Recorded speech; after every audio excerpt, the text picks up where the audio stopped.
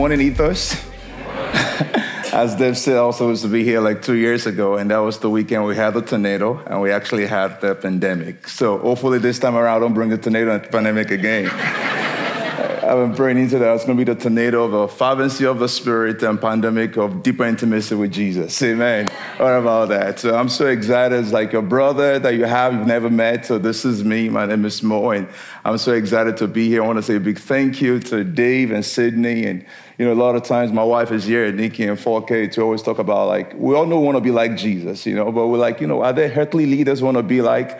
We're always talking about Dave and Sydney. So thankful for your leadership. I want to say thank you to all the leaders and everyone here in the family of God. The Lord bless you in Jesus' name. And if you're wondering, where is this Southern accent from, you know?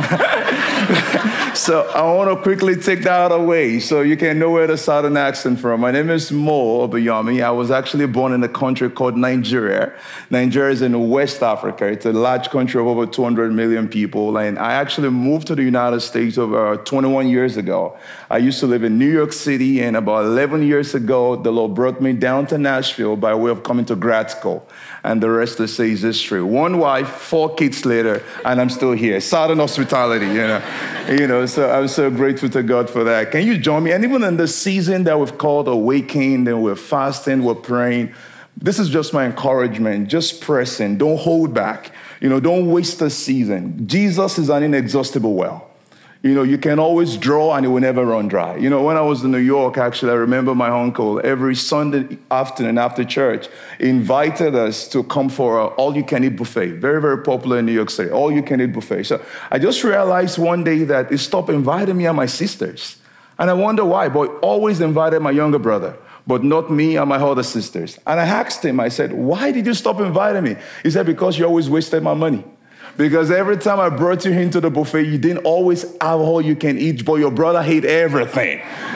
So you see, when it comes to Jesus and fervency and intimacy with God, there's no room for greed.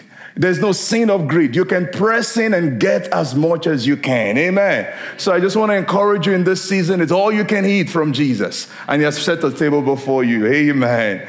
Can you join me in 2 Corinthians chapter 3? I'm going to read from verse number 7 to verse number 18. 2 Corinthians 3, verse 7 to verse number 18. Behold and become. He says, but if the ministry of death, written and engraved on stones, was glorious, so that the children of Israel could not look steadily at the face of Moses because of the glory of his countenance, which glory was passing away, how will the ministry of the Spirit not be more glorious? For if the ministry of condemnation had glory, the ministry of righteousness exceeds much more in glory. For even what was made glorious had no glory in this respect, because of the glory that excels. For if what is passing away was glorious, what remains is much more glorious. Therefore, since we have such hope, we use great boldness of speech. Unlike Moses, who put a veil over his face so that the children of Israel could not look steadily at the end of what was passing away, but their minds were blinded. For until this day, the same veil remains unlifted in the reading of the Old Testament, because the veil is taken away in Christ. But even to this day, when Moses is read, a veil lies on their heart. Nevertheless, when one turns to the Lord, the veil is taken away. Now the Lord is the Spirit. And where the Spirit of the Lord is, there is liberty. But Satan says, but we all, with unveiled face, beholding as in a mirror the glory of the Lord, we have been transformed into the same image as he is, just by the Spirit of the Lord, from glory to glory. I love 2 Corinthians chapter 3 because I love things in summary. You know, it's like my spark notes. You know, to be able to know the difference between the old covenant and the new covenant. You know, you can just go to the cheat sheet, you know. And it actually tells me the difference between the old covenant and the new covenant, and also helps me to understand the beauty of what we have in the new covenant. So if you look at 2 Corinthians chapter 3 from verse number 7 to 13, it gives us the contrast between the old and the new. From verse 14 to 16, it tells us the condition to step into the new covenant. Then in verse number 17 to verse 18, it begins to tell us the content of this new covenant. So if you look at from verse number 7 to verse number 13, it's talking about the contrast between the Old Testament and the New Testament. So he calls the old covenant, he calls it the ministry of death. Then he calls the new covenant, he calls it the ministry of the Spirit. Why is it called the ministry of death? It's very simple. It was making a demand without giving a supply. It was making a demand of standards, which we call the law, but it was not giving the supply. Then he's actually calling the new covenant the ministry of the Spirit, simply because God never makes a demand without making a deposit. And the deposit that God makes is the deposit of His Spirit. Then it went further, in another verse there, He calls the old covenant the ministry of condemnation. Then He calls the new covenant the ministry of righteousness. Why was it called the ministry of condemnation? Because it was simply based on man's ability to perform. And man at his best is never good enough. Then he now calls the new covenant the ministry of righteousness, because it's built on only one thing, God's ability to be able to perform. Then he also now spoke about the old covenant, and he said that the old covenant, as challenging as it was, it had some glory. But it says that the new covenant has an exceeding glory. So what was the glory of the new covenant? It was simply this, is the fact that it brought man to the place where man knew it was hopeless and it was helpless without God. But the beauty of this new covenant that has exceeding glory is the fact that man's only hope, man's only help is in one man, and his name is Jesus Christ. So that's the difference between the old and the new, because it was making the demarcation, the contrast between the old and the new. But by the time you now get to the next couple of verses, in verse number 16, it begins to tell us the condition for us to be able to step into the new covenant. How do I transition from the old to the new? And in this passage in 2 Corinthians 3, Paul used a very interesting language. It says, when one turns to the Lord, when one turns to Jesus, you are able to move away from the old and you now can come into the new. Now, very popular story that we know in John chapter 3 is the story of Nicodemus. John was giving us the narrative. And Nicodemus came to Jesus and said, no one can do these things except he become born again. And Jesus said, he said, how can do these things? And Jesus responded by saying, except a man be born again, he cannot see the kingdom of God. So the Bible language for turning to the Lord is actually the word salvation. So when a man places his faith in Christ Jesus, you are able to move from the old covenant and you move to a new covenant. That is turning to the Lord. But making a confession for Jesus and just saying, Lord, I receive you, it's a wonderful place to start, but it's a terrible place to start. A wonderful place to start. Because there is so much of blessing that God has placed in this new covenant that there are so many people who never pressed into it to be able to live out in that reality. In fact, this is even a problem. There are so many people who are in the new covenant who are living as if they're in the old covenant. But by the time you now get to verse number 17 to verse number 18, Paul now begins to bring us into the beauty of what it means to be in this new covenant in Christ Jesus. And if I could summarize verse number 18, I'm going to read that again. He says, but we all, with unveiled face, beholding as in a mirror the glory of the Lord, we are being transformed into the same image from glory to glory, just as by the Spirit of the Lord. The summary of the content of this new covenant is simply this. It's not silver and gold. It's not a bigger house. It's not a bigger car. It's not vacation in your favorite spot. It's simply this: a deeper intimacy with Jesus. That is God's invitation. That is the greatest blessing of what it means for us to be in the new covenant that Jesus has consecrated by his own blood. But if you look at that verse, we can actually break it further down. And you can see in that verse number 18, you can see 4 different things in the verse. You can see the people that are involved in this new covenant. You can see the privilege that we have to be in this new covenant. Then we can also see the product of this new covenant. And lastly, we see the power for us to live out the new covenant that Jesus has brought us into. And that verse began this way in the verse number 18. It says, but we all with unveiled face. It didn't say some. It didn't say they. It didn't say a few people. It didn't even say hi. It says we all with unveiled face. Meaning that what was limited to only a few in the whole is now available to everyone who says yes to Jesus in the new covenant. In the Old Covenant, we see only Moses going on top of the mountain, having an encounter with Jesus, and coming down to tell the people what God had already told him. But when we now come into this new covenant, when it comes to intimacy with Jesus, there is no exclusion to just a few, there is inclusion to all. But this is always the problem. Many times we begin to excuse ourselves, we begin to give ourselves reasons why we are not worthy for us to be able to experience and enjoy intimacy with Jesus. We begin to write ourselves off. We have a bucket list of the reason why you are not qualified enough, you are not worthy enough. When it comes to intimacy with Jesus, the person who has made you worthy is Jesus himself. It's not your good works, it's not what you've done or what you've not done. You are worthy because Jesus died on the cross for you. You know, sometimes the other problem that we do have is the fact that we feel that we're not part of the ecclesiastical elites for us to be able to experience the intimacy with Jesus. I'm not high enough in the organogram and the hierarchy of church. I'm not on the deacon board, if there's ever a deacon board. Amen. You know something? I don't have a collar on my neck. May I say this to you? Look at how Paul began right there. He says, we all, if you are a day old in the Lord or you are 100 years old in the Lord, as long as you are part of this new covenant, you have been invited into a deep, rich intimacy with the Lord Jesus Christ. You know, many times this is the problem. We believe a lie. And every time you believe a lie, you empower the liar.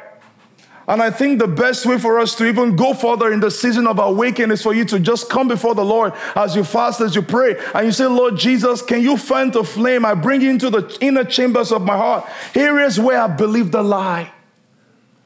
The lies that I've actually believed have become stronghold in my heart that are limiting me from being able to step into a deeper intimacy with you. Sometimes the lie that we believe is the fact that you are deep enough with Jesus. Sometimes the lie that we believe is the fact that, oh, my relationship with Jesus is so great, and you don't understand that that has become a lead. And many times we are putting a lead upon ourselves when Jesus has become a ladder for us to be able to ride upon and enjoy intimacy with the Father. So in this season, what are those leads that God just wants to shatter in your life? What are those ceilings that you placed upon yourself and you think that you hold it? And God is saying, son, daughter, you can still press further in. There is much more with me because Jesus is an inexhaustible well. Jesus is an inexhaustible well.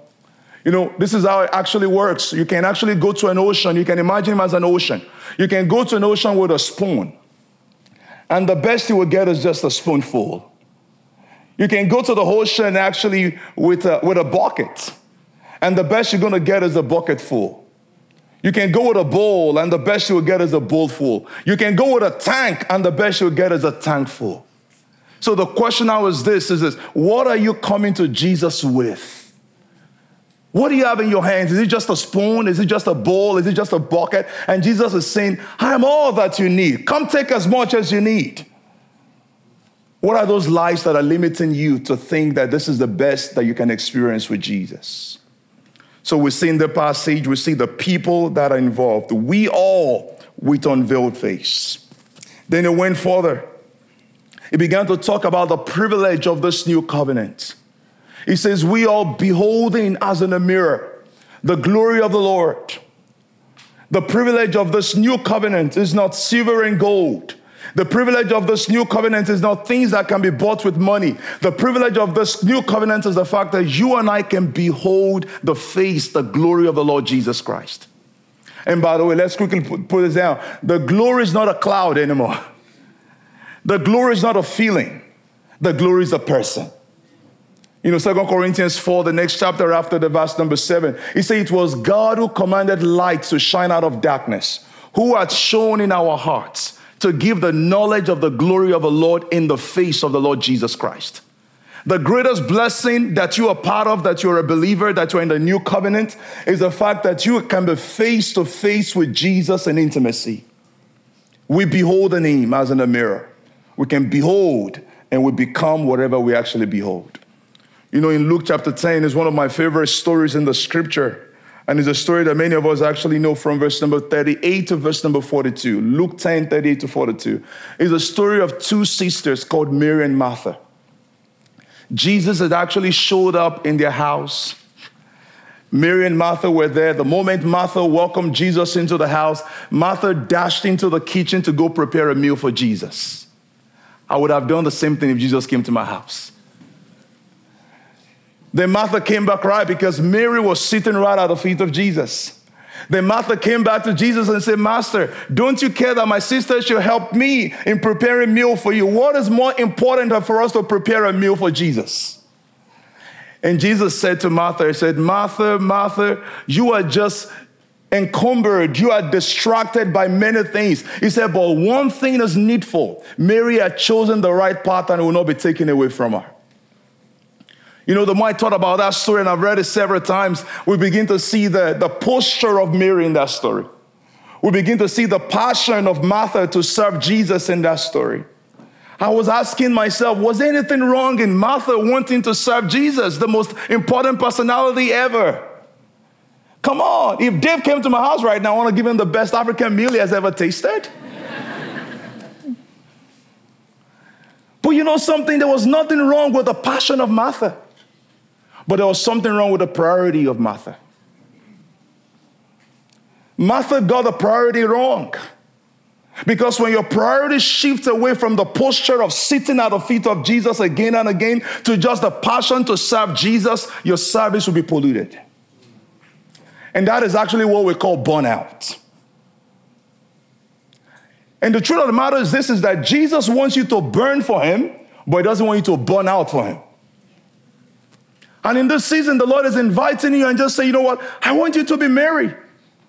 I want you to stay at this place where this is a permanent posture, because true kingdom service comes from intimacy with Jesus.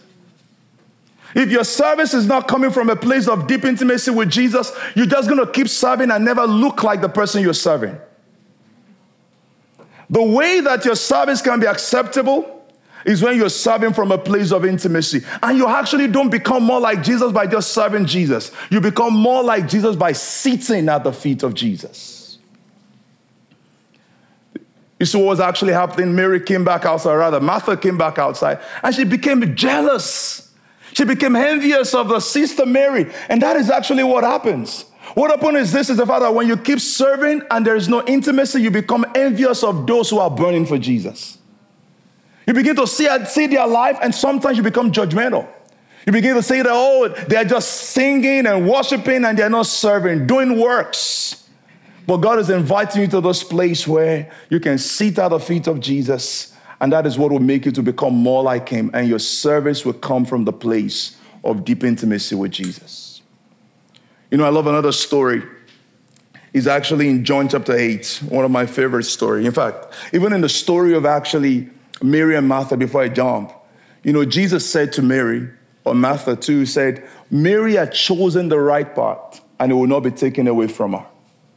It's like Jesus just capturing again what David had actually said in Psalm 27 verse 4. He says, one thing have I desired from the Lord, and that will I seek after, that I may meditate in the house of the Lord, to behold the beauty of the Lord and to inquire in his temple. What if what God is calling us into is not many things? What if what God is calling us is just to one thing? What if the assignment of the church is just primarily one thing? And everything else that we do is a derivative of the one thing that he has invited us into. Many times the reason why we neglect this one thing is because we have not embraced the beauty of this one thing. There are still some other things that are more attractive to us than for us to spend deep intimacy with Jesus. And this is what the Lord is inviting you. Make this your one thing. And I feel like sometimes we get into a season like Awaken like this, where everybody's fired up. You know, then February is over, then it's March, it's April. You're like, you know what, can we have another Awakening? Amen. You know, because it looks like you lose the energy. This is what the Lord is just doing. This is going to be a momentum for the rest of the year, where you carry the fire, you carry the strength of this season, you carry all through the rest of your days. And this is the only way it happens, when Jesus becomes the one thing in your life. Not your job, not even your spouse, not even your kids, as wonderful as all those blessings are. But you see, those things become a blessing, or better still, they grow with us when we actually make Jesus our one thing. So we're doing our life from the place of intimacy. You know, John 14 that I'm actually trying to get to is the story from verse number 8 to verse number 9. It's the story of Philip, one of the disciples of Jesus. Philip actually showed up to Jesus and said to Jesus in verse number 8, he said, show us the Father and we'll be satisfied. I like that part because at least Philip knew that satisfaction comes from just knowing the Father. But Jesus responded back to Philip. He said, Philip, you've been with me for this long and you still don't know the Father? Whoever has seen me has seen the Father. Philip was one of Jesus' disciples, hanging all around Jesus wherever Jesus went to. But yet Philip never really knew who Jesus was. Because this knowledge we're talking about is not head knowledge. This knowledge is actually a heart knowledge, an experiential knowledge. And Jesus said, you've been with me for this long and you still don't know the Father. Because proximity is not a proof of intimacy. Showing up in the church building is not a proof of the fact that you are intimate with Jesus. Because you can be so close and yet so far away. Presence is a proof of intimacy, not proximity. It's the fact that wherever you go, you are walking in the reality of the presence of Jesus wherever you actually go to. So even in this season too, I feel what the Lord is calling you to is the fact that pressing beyond just showing up in the building Sunday morning. Take advantage of the things that God has made available, the fasting, the praying, and just saying, I'm just setting things aside because I want to really press into the Father's heart. You can be so close and yet miss it. I feel God is doing amazing things like the two thieves on the side of Jesus. Both of them had the same measure of proximity to Jesus. One got it right, but one missed it. Because proximity is never the proof of intimacy. Another story in the scripture that kind of shows us that we can behold this one man is in John chapter 17. John chapter 17, verse number 3, Jesus actually put it this way. And he said, this is eternal life, that they may know you, the only true God.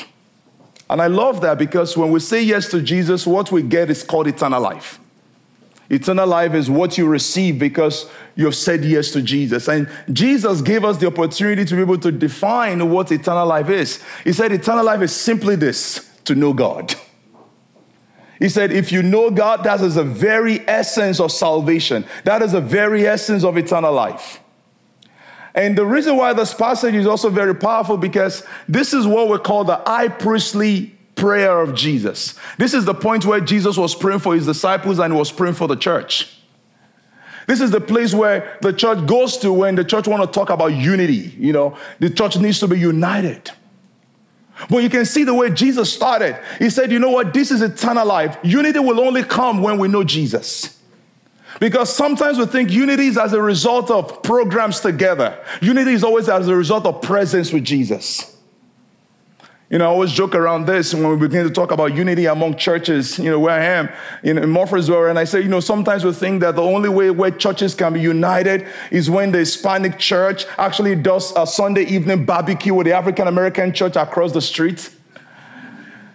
That may sound nice, but that is never sustainable.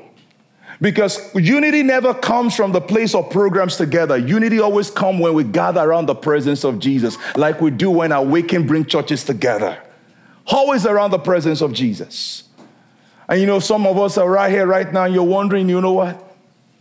I just need the Lord. I just need the Lord to help me to be able to break in even into other places, breaking into new friendships, breaking into new people. It doesn't begin with an agenda. It doesn't begin with a resolution. It begins with you just being with Jesus, spending time with Jesus, engaging the presence of Jesus. And you just realize that areas that are broken. In fact, some of us are praying in this season. The problem that you have is unity in your family, not even unity in the nation. That's not even the problem. It's not unity in your city. You just want unity in your family.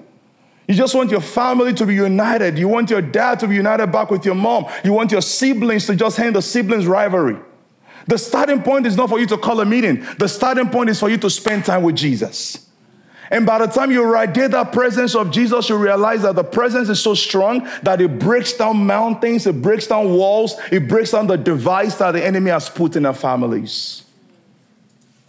So in the verse number 18, we're seeing that it spoke about the people, it spoke about the privilege. Then if you go further down, it begins to talk about the products of this new covenant. He says, we have been transformed into the same image as he is, even from glory to glory. I love this passage because it's so clear. I know exactly what God wants to make out of my life. I would have preferred for you to say that it makes me a millionaire. That would be nice. But it says that I'm transformed into the same image as He is, from glory to glory. Why? Because every seed produces after his own kind. If I spend time with Jesus, what will come out of that will be Jesus. Every seed produces after his own kind. We become what we behold. You know, in Acts chapter 4, verse number 13, there's a very beautiful story of Peter and John, the disciples of Jesus. They had captured them.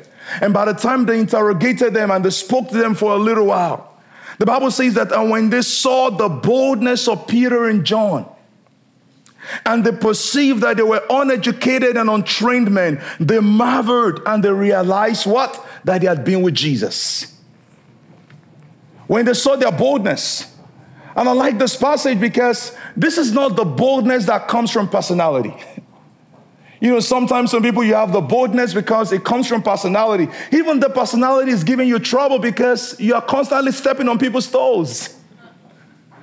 But the boldness that the scripture is talking about here is talking about the boldness that comes from spending time with Jesus. They became so much like Jesus that there was no difference between them and Jesus.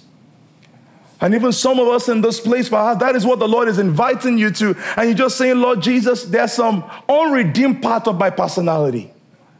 The way I try to get things done, people don't want to walk with me.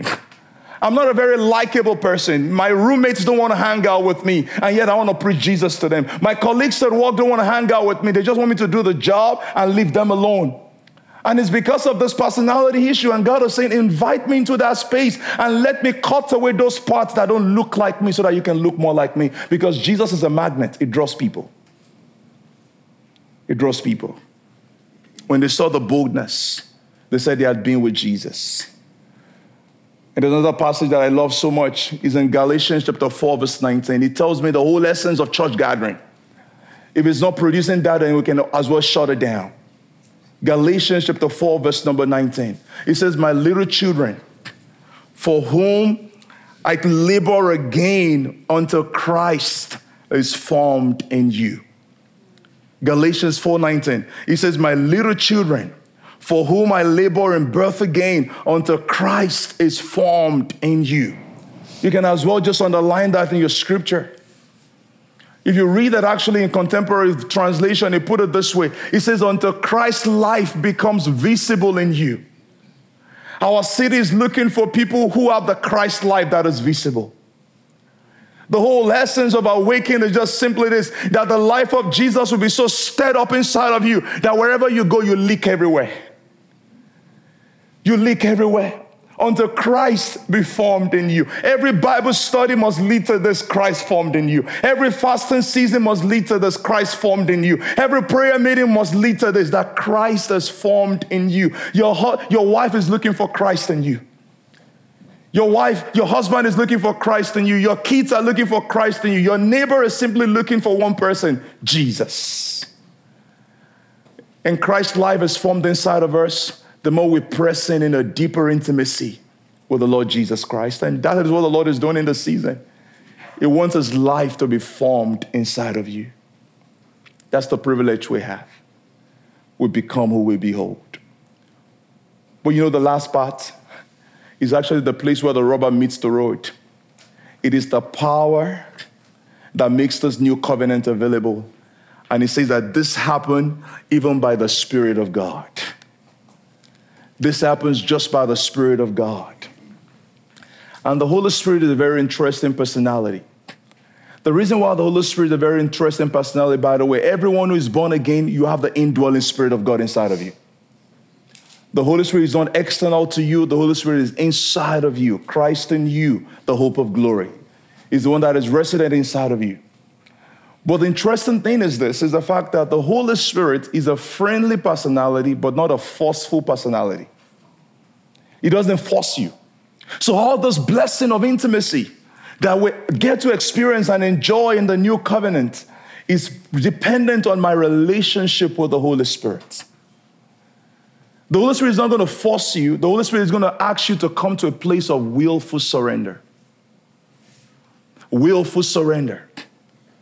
What are the things that the Holy Spirit is asking, is nudging you and is encouraging you? Put this out of the way so that you can come into a place of deeper friendship with me, a place of deeper intimacy with me. The Holy Spirit will never force you. It will invite you. And I feel for many of us, this is the biggest barrier that we actually confront, that we're not able to press in deeper into the heart of the Father. It's because we're not coming to a place of willful surrender to the Holy Spirit. And the Holy Spirit can do better with my surrender than with my control. What are the areas of life that you're holding on to, that you're controlling, you are grabbing, and the Lord is just saying, let this thing go. Let this thing go. If you don't allow those things to go, if you don't release those things, you never get to come into a place of deeper relationship with the Holy Spirit. And as you come into a deeper relationship with the Holy Spirit, that is how you enjoy intimacy with God. The Holy Spirit is a game changer. He's the one who does it all. So even as we're fasting, as we're praying, it's an opportunity for you to now just say, you know what, I'm letting things go. In fact, even the fasting itself is a symbol of the fact that I'm going to let go of food, I'm going to let go of social media, but Lord, there are bigger things that I want to let go of. Some of us, what God is asking you to let go of, unforgiveness. Unforgiveness. Some of us is bitterness in the heart. Some of us is some addiction that God is saying, I want to help you. A New Year resolution is not good enough. I want to be the one that's going to help you to overcome this. And the Lord knows when you've already answered up and just say, you know what, I surrender to you. Perhaps that is what the Lord is asking you. He doesn't judge you. He doesn't condemn you. He's just inviting you so that you can achieve and enjoy this goal, intimacy with Him. Intimacy with Him. I'm going to close with John 11. It's a very, very beautiful story of Lazarus. Lazarus, as was known, was a friend of Jesus. Then Lazarus died. He passed away, and Jesus did not show up until after 4 days. And the reason why I'm sharing the story of Lazarus is because Lazarus as a person is a metaphor for our intimacy and relationship with Jesus, our friendship with Jesus. Lazarus, who was a friend of Jesus, had died. And Jesus was invited to the tomb of his dead friend. You know, for some of us, our relationship with Jesus, our intimacy with Jesus is already dead, just like Lazarus. It's not existing anymore. You know that you show up in church, you show up in home church, but you know that you're just by and by. There is no life, there is no excitement, there is no joy in your faith anymore. You know, you're just moving zone by zone. But something interesting happened when Jesus got to the house of Lazarus, to the tomb. Jesus told them to roll away the stone. I was like, I don't like that. Jesus, you came here to raise the dead. You can as well speak to the stone, be rolled away, and the stone would have rolled away. At least he came to give life to a dead man. He could have as well spoken to a non-living thing called a stone and roll it away. But you know what Jesus said? Jesus asked him right there, roll away the stone. Roll away the stone. Why? It's just simply this. Surrender always precedes resurrection. He wanted them to surrender that little stone so that resurrection and life can be able to just invade that dead space, invade that dead tomb, and what was dead will come back alive again. You know, for some of us in this room, you're thinking that my relationship with Jesus is no longer existing, is dead. Let me tell you this, Jesus acts well in the graveyard. Jesus walks well in the graveyard. And the only thing is this, what is he asking you to surrender? What is he asking you to let go? When you let that thing go, when you surrender that situation, surrender that marriage, surrender that relationship, surrender that career, surrender that pain, surrender that disappointment, let me tell you what's going to come back alive. It's not even friendship with your family. It's intimacy with Jesus. Because surrender always precedes resurrection. And even in this season of awakening, God is inviting you to a deeper well. He's inviting you to a place where you can go deeper with him. You know him bigger, you know him better, you know him brighter, and you see the power of God oozing out of your life in a fresh and a mighty way. Can you bow your heads down with me as we pray right now? And I just want to invite you, even as ministering, perhaps you're here and the Lord is already calling some things out in your life, as he's calling out in my own life. I don't want silver, I don't want gold, I want Jesus. I don't want fame. I don't want money. I just want a deeper friendship, deeper relationship with Jesus. Ethos Church, you're doing so well, but there's more. There is more. God wants to use you as a conduit of life in our city. He's already doing that, but there's still more with Jesus. The best of God is never behind us. The best of God is always ahead of us. So in this season, what is the Lord calling out of your life? What is the Lord demanding? It's just simply this. The Holy Spirit is not forceful. It's friendly. He invites you. And it says, can you surrender? Can you surrender? Can you surrender? Can you surrender? For some of us, it's actually some people that have actually hurt you so deeply in the past. Even though you've masked it with different things in your life, you've put in a different place, but God is poking that room right now and just say that you've not dealt with that pain. You've not dealt with that hurt.